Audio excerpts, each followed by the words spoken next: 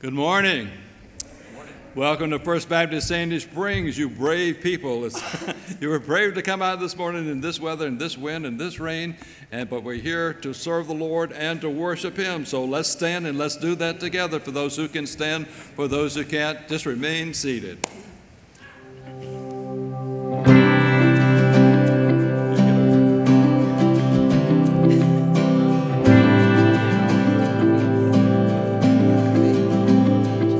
Splendor of the King, clothed in majesty, let all the earth rejoice, all the earth rejoice.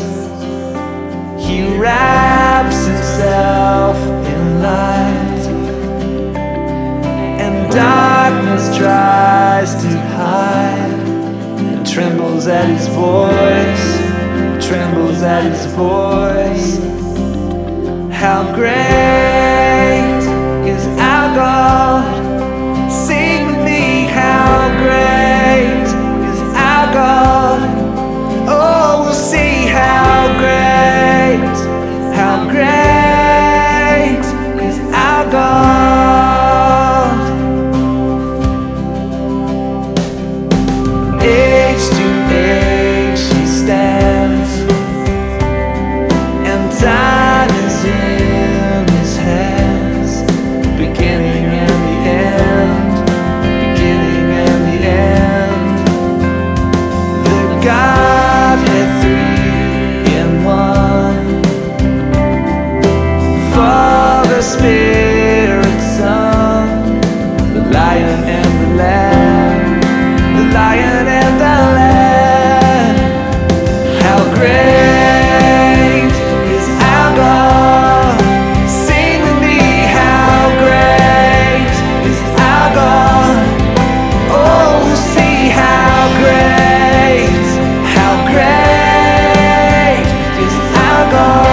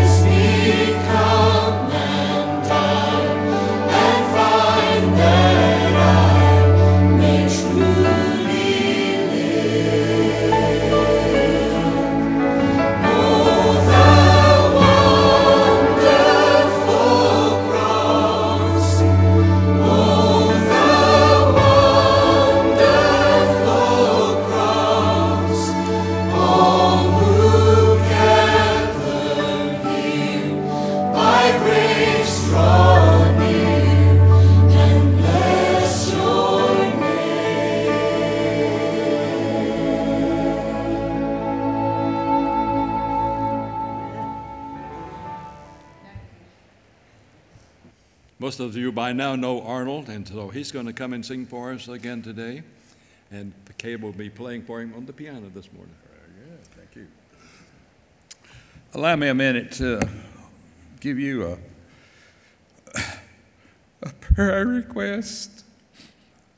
It's all right to cry about spiritual things, but my wife has been having trouble for several years now with a weak heart. And they found an aortic valve that's got to be replaced or else. So she can still get up and move around the house. And she's got this long stick with this fuzzy thing on the end of it. She's always dusting something, you know. I don't know what you call that thing. But we argue sometimes about how much dirt's supposed to be in the house. You know, I tolerate just a little, but she won't tolerate one speck. So she spends all day cleaning that house, but by nighttime she's just worn out. So last Wednesday, we went to St. Joseph's, and they did a bunch of tests, and then we were back Friday for some more. So Monday, she goes into the hospital at 11 o'clock, and about 1 o'clock, they're going to replace her aortic valve. So pray for her. Faye Wooden, put that name on your prayer list, please. 1 o'clock. Tomorrow, she gets that valve replaced. All right, let me try to sing this song. I love it. It's this young lady who does so well on the piano is going to play for me. Go right ahead. Room at the Cross.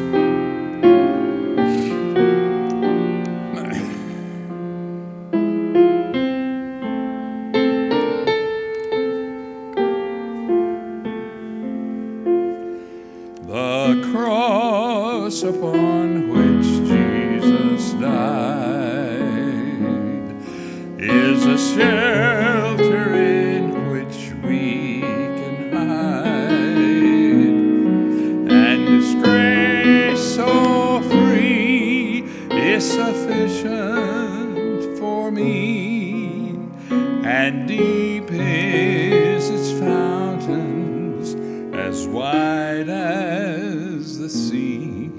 There's room at the cross for you. There's room at the cross for you. Though millions have come, there's still room for one. Yes, there's room at the cross for you. The hand of my Savior is strong, and the love of my Savior is long. Mid sunshine or rain, through loss or in gain, His blood flowed from Calvary to cleanse every stain. There's room at the cross for you. There's room at the cross for you. Though millions have come, there's still room for one. Yes, there's room at the cross for you. Though millions have come, there's still room for one. There's still room at the cross for you. Thank you.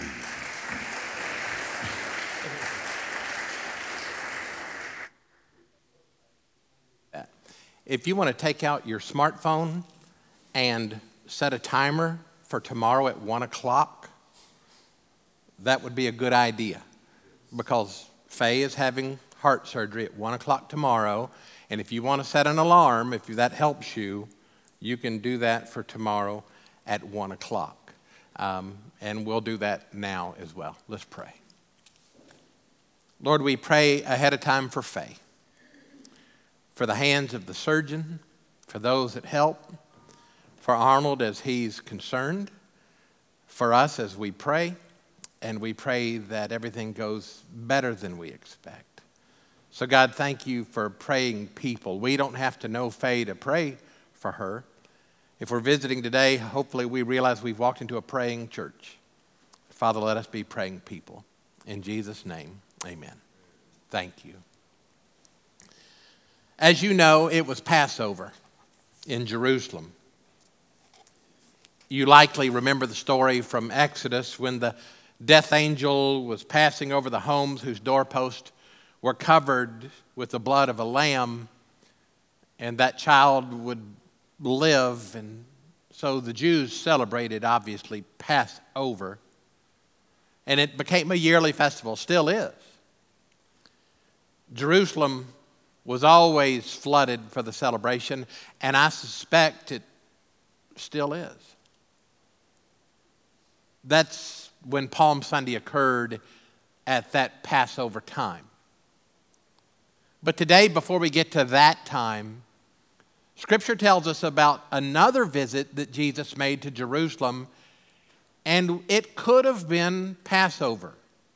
Maybe a year before, maybe 2 years before the day we will celebrate in a moment. John tells us this story about Jesus going to Jerusalem a few years before the one we'll talk about in a minute.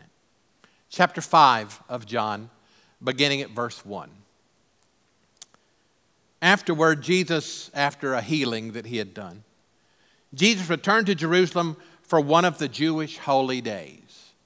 Now, there's debate about which one that is, but a lot of people think it was likely Passover. We don't know. Inside the city, near the sheep gate, was the pool of Bethesda with 5 covered porches. Crowds of sick people, blind, lame, or paralyzed, lay on the porches. One of the men lying there had been sick for 38 years. When Jesus saw him and knew he had been ill for a long time, he asked him, "Would you like to get well?" "I can't, sir," said the man. "I have no one to put me into the pool when the water bubbles up. Someone else always gets there ahead of me." Jesus told him, "Stand up and pick up your mat and walk." Instantly, the man was healed. He rolled up his sleeping mat and began walking. It's a sad, interesting picture that John paints here. Crowds of sick and blind and lame and paralyzed people gathered at this pool under these porches, hopefully in the shade, because they were there all day and maybe all night. They were hoping to be healed.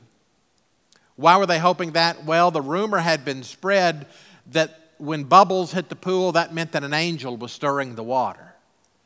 And if you could get in that water right after the angel touched it, you could be healed, is what they thought. We don't know his name, but we know he'd been sick for 38 years. Go back to the spring of 1981, wherever you were in your life, if you were in your life, and that's 38 years.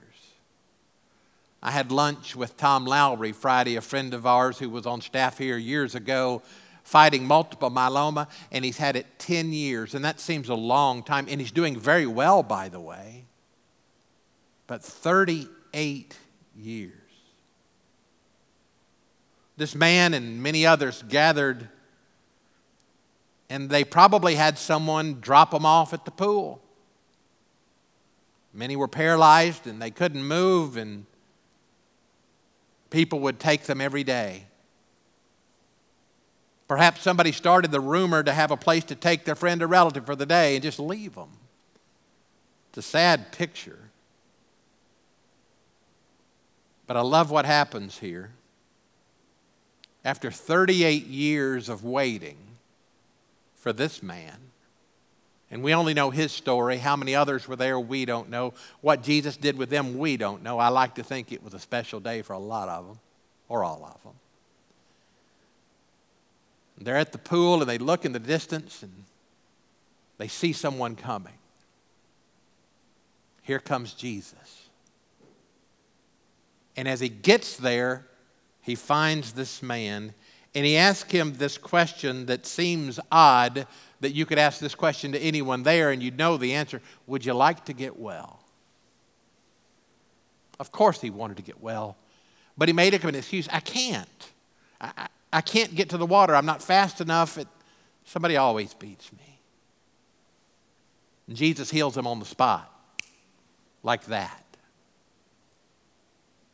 I bet Jesus healed many that day in this place, but this is the only one mentioned. But if you notice, and I choose this story out of many I could have chosen, it's a pattern in Scripture. There's a problem. Jesus shows up. Here comes Jesus, and the problem's solved. That's true then, and that's true now. It's true there. It's true here. I had lunch with another friend this week, not Tom Lowry. He's an over-the-road truck driver, and he was coming through from south, and we met at Donald Lee Hallwell exit over at a truck stop. I usually don't go to Donald Lee Hallwell exit, and I get on 285 and drive that way. So I told him, I really must love you to do this, to come here to see you. We've been good friends a long time, but once upon a time he was wild, and he'd tell you. He had little room for God in his life, and I got to baptize him in his 40s, and he'll soon be 60, and he loves Jesus. He's become a better man, a better husband, a better father, a better grandfather, a better neighbor. Everything has changed because Jesus showed up. There was a funeral here yesterday. And Wendy, it's hard to not smile when you say the name Tony Alexander. He was quite the character. He was 64, which is way too young to be the guest of honor at a funeral. And Tony would be the first to tell you that once upon a time, he was a heathen with a capital H. Is that fair to say? He'd tell you that. But between his foolish youth and his funeral, thank God, Tony came to know Jesus. At the reception, I met a gentleman who said several years ago, Tony, who had a lighting company, was doing work for their church and was telling him about his problems. And, well, later that day, Tony became a Christian. And Tony's in heaven because someone invited him to Christ. And Jesus showed up in his life. And everything changed. With that being said, now to Palm Sunday. On this particular day, likely 2 million plus in Jerusalem for the Passover festival. And they're in the town and they're partying and they're doing the things that they do and celebrating and thinking and talking, and then they look in the distance and here comes Jesus riding on a donkey. His popularity had grown. People had heard of his miracles. Maybe some had seen Jesus perform them. Maybe some had even received his miracles. I wonder if the man that was healed at the pool at Bethesda was there that Palm Sunday. I bet he was. Maybe he's the one that yelled, "Here comes Jesus."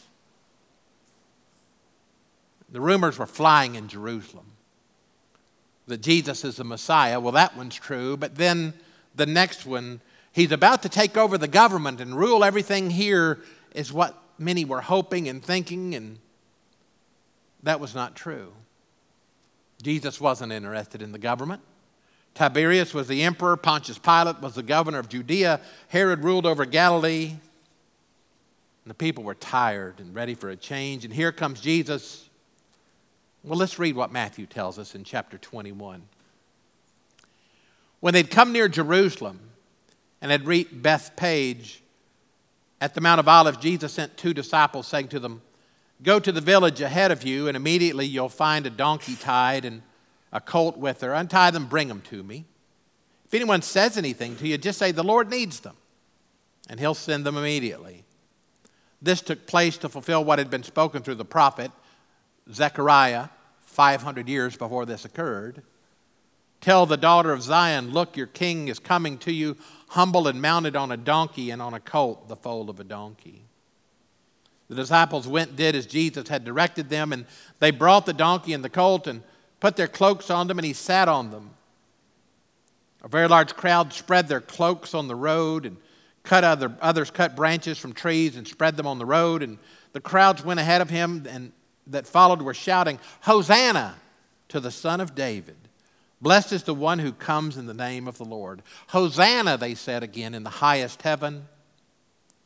When he entered Jerusalem, the whole city was in turmoil, asking, "Who is this?"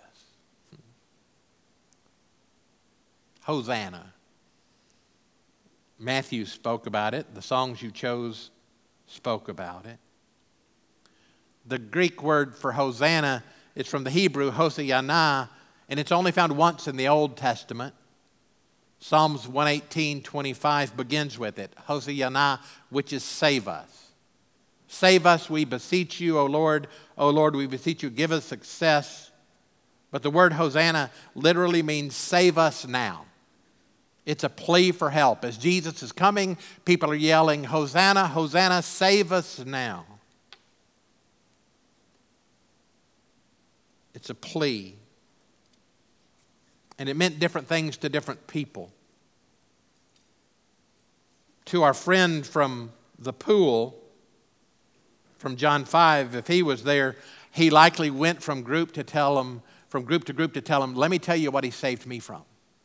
I was sick for 38 years, and then one day," and I bet he's grinning from ear to ear telling this story, Jesus sure saved him. But sadly, on this day, most of them were wanting a political savior, not a spiritual one. And as you know, Jesus' kingdom was not of this world. He wanted to save them spiritually for eternity. They wanted a free meal and an easier life in the here and now. And that's not why he came. It was quite a parade that day, with the yelling and the waving and the donkey and Jesus. Life is a parade, isn't it?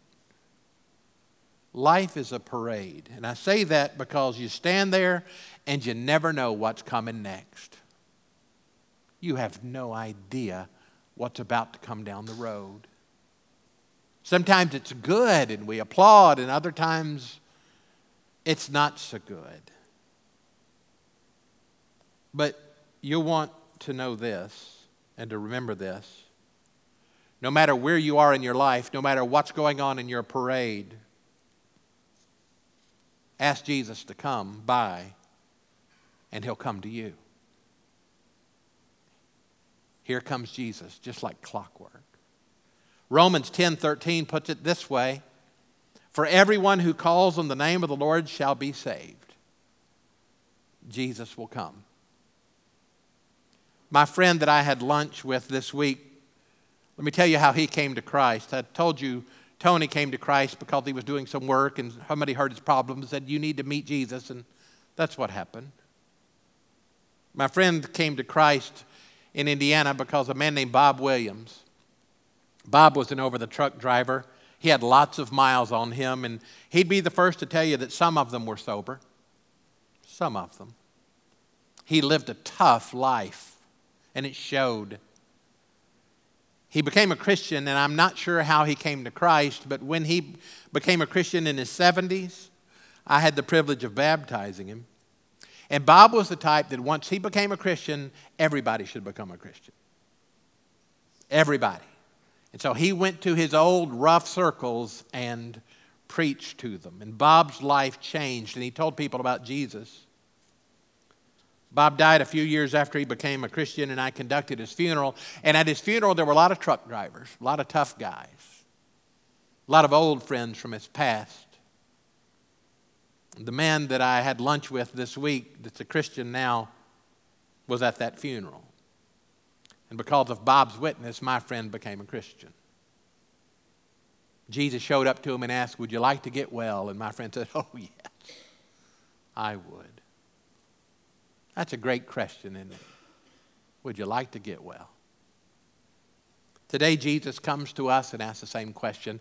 And it's my hope and prayer that all of us on this rainy day have said, "Yes, I want to get well." And we all love Jesus. But would you like to help others get well? That's a good question to ask the week before Easter, isn't it? Would you like to help others get well? With Easter coming, I want you to watch this video about helping others get well.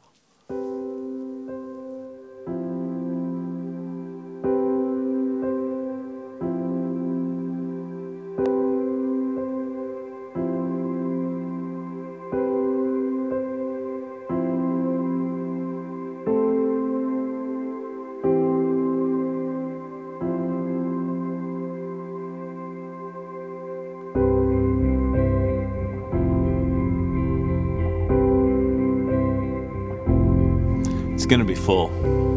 It's always full. And it'll be the same in your church, I promise. It'll be full.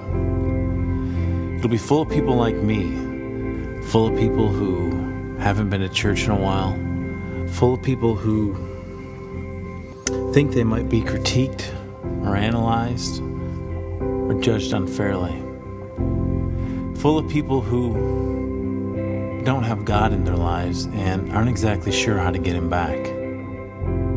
But you know what? Before I step in, I need you. I need you to do something that's probably a big deal for you. You're going to see me this week, and I need you not to walk past me. And I need you to work through your fear because I'm working through mine. And I just need you to invite me in. And if I act like I'm not interested in going to church with you, still, I need you to ask me to come. I need you to help me see God. I don't even know what that means. I need you more than you know. Because look, at the end of the day, God said He loved me enough to die for me. I mean, that is the claim, right? And if He died and He didn't stay dead, your church will be full this weekend. Your church could be full this weekend with people just like me. Different face, different skin color, different age, sex, or social status. But make no mistake, I could be sitting right next to you. I just need you to invite me in, that's all. Nothing more, nothing less. And nothing complicated. And nothing driven by guilt. Just invite me in. I need you to. I really do.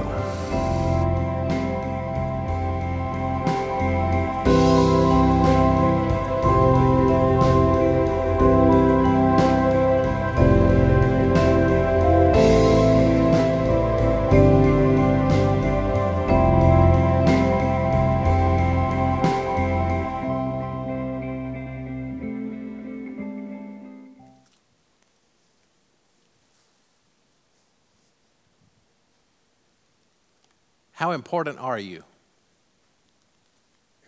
Eternally important.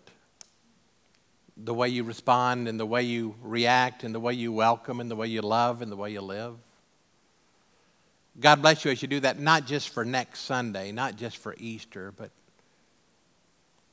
every time you walk in these doors or every time you encounter someone. Let your light shine before men so they see your good works and glorify your Father in heaven. Let us pray. Jesus, thank you for showing up. Thank you for coming to our lives. Thank you for the people that you have used and that you're still using to draw us closer to you. Help us, Father, to be magnets. Help our faith to be contagious. Help us, Father, to reach out. What a great opportunity in the next week. Make us missionaries for you, driven just by love, driven by gratefulness because what you've done in our lives. We look forward to a great week. Make it so. In Jesus' name, amen. We'll see you this week and Easter.